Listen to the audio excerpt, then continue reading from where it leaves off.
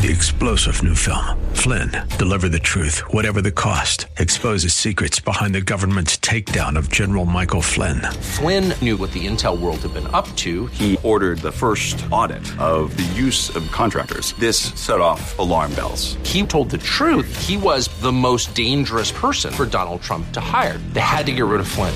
Flynn, deliver the truth, whatever the cost. Available now. Watch it today. Go to salemnow.com. salemnow.com.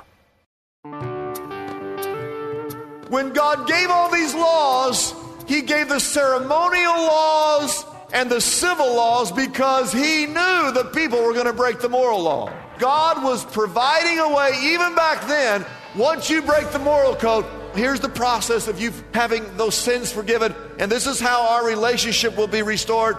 And when you sin against one another, here are the rules, the regulations that are going to help you mend those relationships. And they were given in grace. Even though they're laws, they were given to you in grace.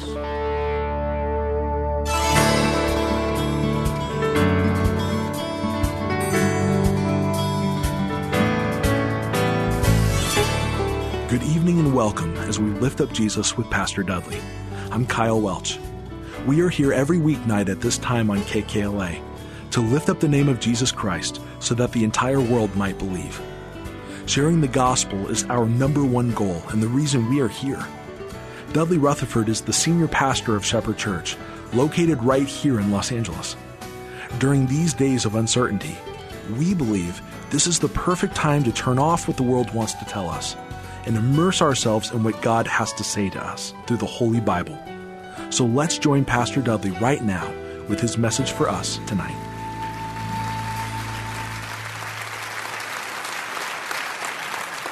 Today is week number 5 in our series called The Story. In case you're new to our church, we are preaching through the entire Bible as one continual story. Now, with every message, we're going to give you the 4 most important things you need to know. All right? The 4 most important things you need to know about that time period. So, number 1, write this down in your notes, is Mount Sinai. Mount Sinai. And turn to Exodus chapter 19. Exodus chapter 19. We'll start with verse number 1. In the 3rd month after the Israelites left Egypt, on the very day they came to the desert of Sinai. Verse 2. After they set out from Rephidim, they entered the desert of Sinai, and the Bible says that Israel camped there in the desert in front of the what? In front of the mountain. Verse 3. Moses went up to God. I just want you to picture an 80-year-old man leading these 2 million people, and he's somehow makes his way up that mountain. And the Bible says that the Lord called to him from the mountain and said, and there's a little discussion that takes place. And I want to kind of sum up that discussion between God and Moses. God is basically telling Moses that he, God, wants to have a covenant relationship with these people. In other words, he doesn't want to be a God that's 1,000,000 miles away, 1,000,000,000 miles away. God has actually come to the mountain, and that he wants to meet with the people. And what God wants to know is this. In this covenant relationship, he wants to know, will these people do what I ask them to do? In other words, God says, I'm going to set up this covenant between me and them. And he wants to know, Moses, are these people going to do what I ask them to do? And so, if you look at verse 5, it says, he says, now if, everyone say the word if you obey me fully, and you keep my covenant, then God says, out of all the nations, he goes, you will be my treasured possession. Although the whole earth is mine, he says, you will be my treasured possession. And again, God wants to know, I've chosen them, but are they going to do what I've asked them to do? I want to read one more verse. Skip down to verse 8. All right, verse 8. it says that the people all responded together. They said, we will do everything the Lord has what? You see, God wanted to know back then, 3,500 years ago, and God wants to know today. He's got one question for you. Will you do everything that He asks of you? So my first point is Mount Sinai. It's the mountain where God meets with Moses. And God actually tells Moses to bring these people to the base of this mountain. And there's a reason. And you've got to understand this reason. I want you to look at verse 11. God said these words. He said on the third day, God wanted them to purify their hearts, consecrate themselves, because something is going to happen on the third day at Mount Sinai. It says that the Lord Himself will come down on what? On the mountain in sight of all the people. And all I want you to know about Mount Sinai is this, and you've got to, when you think of Mount Sinai, you've got to understand this point. This is really where it all begins. This is where it becomes clear that God wants to have a relationship with man.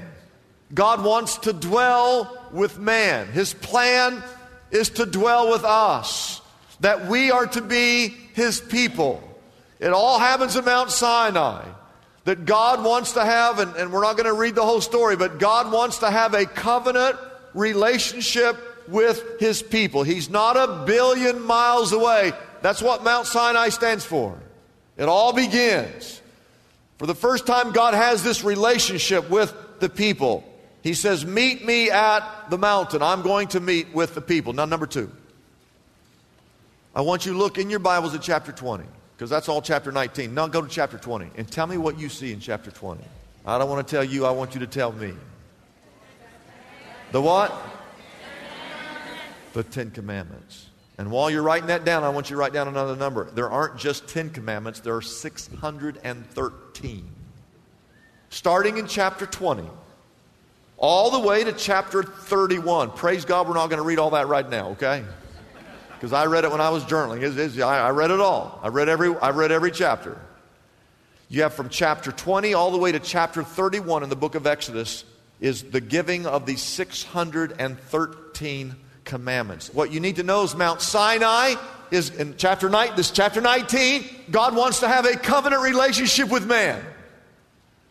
Starting in chapter 20, God says, here are the rules and the guidelines to this covenant. Don't forget in chapter 19, He said, are you going to do what I ask you? And they all said, we will do everything. All right. He said, now that I got that commitment out of you, here are the rules. And there's 613 of them. You can divide them into 3 categories. I want you to write this down. You've got to understand this. I'm trying to teach you, okay? The Bible's one long story here. The first set of laws are what we call, there's 3 categories. There's called the moral laws, the moral code. And this is really the heart. Everyone say the word heart. It's really the heart of all laws. The moral code, even today, 3,500 years later, our laws in this country are still based on the moral laws of these commandments. Okay? They're timeless. Say the word timeless. They're timeless, okay? These laws are still valid for us today. Now, the second category of laws are ceremonial laws. You say, what's that? Ceremonial laws is that process of the priest offering up animals as sacrifices for the atonement of the sins of the people. It's the ceremonial laws are a part of the worship when the people come and worship God. It was a part of that ceremony of worshiping God. And if you read through it, God cares about every little detail. It's amazing when you read through it. But you have the moral law, then you have what's called the ceremonial law. It's how sins are atoned for. It's how the people were to be reconciled back to God. The third category are what we call civil laws. And the civil laws have to do with how people relate to one another. I think most of you understand what civil laws are. The civil law is how the people, remember there's millions of them, how they were going to administer justice as they live together, okay? Now, what I want you to do is I want you to circle number 2 and circle number 3. Category number 2, ceremonial laws and civil laws. Circle those two and draw an arrow back to moral. Because there are 2 things you need to know about these laws. Number 1, they were given in grace. They were given in grace. Because God, when He gave those laws, if you look at that, He knew that they were going to break the moral laws. And so, when God gave all these laws, He gave the ceremonial laws and the civil laws because He knew the people were going to break the moral law. And you maybe have never thought about it, but when you're reading all those laws, you got to remember they were given in grace because God was providing a way, even back then, once you break the moral code, here's the ceremonial, here's the process of you having those sins forgiven, and this is how our relationship will be restored. And when you sin against one another, here are the rules, the regulations that are going to help you mend those relationships. And they were given in grace. Even though they're laws, they were given to you in grace. I want to show you a verse all the way back in chapter 19 before any of the laws had even been given. You haven't even given one law yet.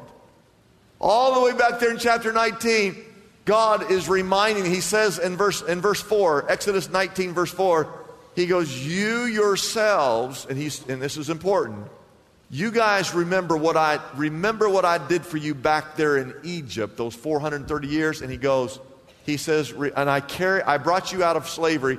The Bible says, I carried you on eagle's wings. In other words, you did absolutely nothing to deserve your freedom. You were enslaved for 430 years. And He says, I carried you out of there on the wings of an eagle. And He's just reminding them before He even gives them one law, He's reminding them of the grace that He's already shown. He showed them grace, and then He gets to these rules, and you have the moral, the ceremonial, and the civil. And I want you to see again that the ceremony and the civil really was an act of grace on God's behalf there at the very beginning because He knew they were going to break those moral codes. The second thing you need to know, they were given in grace. Number 2, they were based on love. All 613 were based on a foundation of love. We know that God is love. We know that we love because He first loved us. But God's rules, this book, the Bible, we've used this analogy. This is God's love letter to you. You know, I have 3 children. I got all kinds of rules. Some of you need to be thankful you didn't grow up in my house because my kids sometimes wish they grew up in someone else's house. Well, I got rules at my house, right? And I've never given a rule to my children that wasn't really in their best interest. Every rule I've ever said in my house is because it's my motivation. My motivation is that I love them. And as you read through these commandments, you've got to see that the reason God gives us these commands is because He loves you. Now let's look at those 10 commandments. Go to chapter 20, and let's look at those 10 commandments. You can write this down. The first four of the 10 all have to do with our relationship with God. Okay? It's between us and God. You got to get your relationship with God right first. All the laws in the world aren't going to do you much good unless your heart is first right with God. And I just want to kind of read through these because, we can. Amen, amen, amen. The very first commandment is in verse 3. All right, look at verse 3. Commandment number 1. It says, you shall have no other gods before who? Before me. Commandment number 1 is there shall be no other gods. Okay? So again, the first 4 have to do with our relationship with God. Commandment number 2 is in verse 4. You shall not make for yourself an idol in the form of what? Form of anything. In other words, He doesn't want you to go make an image and all of a sudden you start worshiping the image and you're not worshiping the one true God. Okay? Commandment number 3, skip over to verse 7. Go all the way to verse 7. Commandment number 3. You shall not misuse the name of the Lord your God. In other words, you should never misuse God's name, because God's name is holy. Okay? Do you have any idea how many people today misuse the name of the Lord God? How many people swore today in God's name? Now, listen, you can swear in my name all you want, okay? But you should never misuse or use God's name in vain, because God, and this is what we're lacking in our country, we've forgotten this, that God is a holy God, and His name is to be revered. And commandment number 3, see, they all have to do with God. You know, no other gods, no idols, and do not misuse my name. My name is holy. And commandment number 4, look in verse 8, it says, remember the Sabbath day by keeping it holy. God wanted one day a week. He wanted all the people to go and set it aside and not work and not play and not be so busy with everything else that you don't have time to go and just take one day a week and just set it aside, because it belongs not to you, it belongs to God. Those first 4 commandments belong to God. Have to do with your relationship with God. The next 6, you can write this down, the next 6 have to deal with your relationship with one another. Okay? And it's I love this, because first of all, you got to get your heart right with God, and then you get your heart right with one another. And I want to read these just because, I don't know, maybe you don't know they're in the Bible. Verse 12. Verse 12 is commandment number 5. These used to be on the walls of our schools. For I don't know how long, but a long time. Every kid walking down the hall had to see these rules. Think how much better our country would be if kids knew these rules. And you say, well, what about this? Any excuse you have, it all falls under the umbrella of God. God is first and foremost over everything in this country. Okay? Don't give me any of your stuff. God. Well, what about the government? God is above the government. Well, what about the school board? God is above the school board. Well, what about my person? God is above everything. These are His rules. These are His rules. Now, I could see if I had a list of rules I was wanting to put on the walls, you'd say, hey, I'm not going to put your rules up there. But these are God's rules. These are God's rules. And I wish every kid could hear verse 12. It says to honor your father. Sometimes I wish that was like commandment number 2. But number 12, verse 12, honor your father and your mother. Obey your mom and dad. Verse 13 is commandment number 6. You shall not murder. One of the things I've been, I'm seeing as I read through the Old Testament is how often God condemns the shedding of innocent blood. Killing someone who is innocent. And what is more innocent than a child? Their blood. How innocent is the blood of a child? And you think about where we are as a country and how many people are murdered in our country, in the United States of America, on a daily basis. Verse 14 is commandment number 7. You shall not commit adultery. Now, again, he's dealing with relationships, and he's saying if you're married, you want to protect that marriage. You shouldn't be doing things that are going to ruin that relationship. He wants you to be faithful in those wedding vows. Verse 15 is commandment number 8. You shall not steal. Just think if everybody obeyed that commandment. You could leave your keys in the car. You could leave your money in your mailbox. It's a commandment of God. See, the first 4 deal with our relationship with God, but those next 6 deal with how we deal with one another. And verse 16 is commandment number 9. You shall not give false testimony. You should not lie. And number 10 is you shall not covet. And I want you to write this down in your notes. These laws God's heart is to bless you, not to oppress you. We think these rules, the Bible's got all these rules, it's so oppressive. No. God wants to bless you. I think about these Israelites, they'd been in bondage for 430 years. Don't you think when they got out, they just wanted to just do whatever they wanted? I've been a slave for 430 years. I think what I want now is just to live life as I want. They finally get out, they just barely get out of Egypt. And God meets Moses. Moses, are those people going to do what I ask him? Oh yeah, we will do whatever you want, God. Thank you for getting us out of the land of Egypt, out of slavery. He says, all right, God says, I got 613 laws. Well, that seems a little oppressive. But God wasn't trying to oppress them. He was trying to bless them. And see, in your mind and in my mind, we got to understand when you read the Bible, God's not trying to keep you from having fun. God's trying to help you have fun.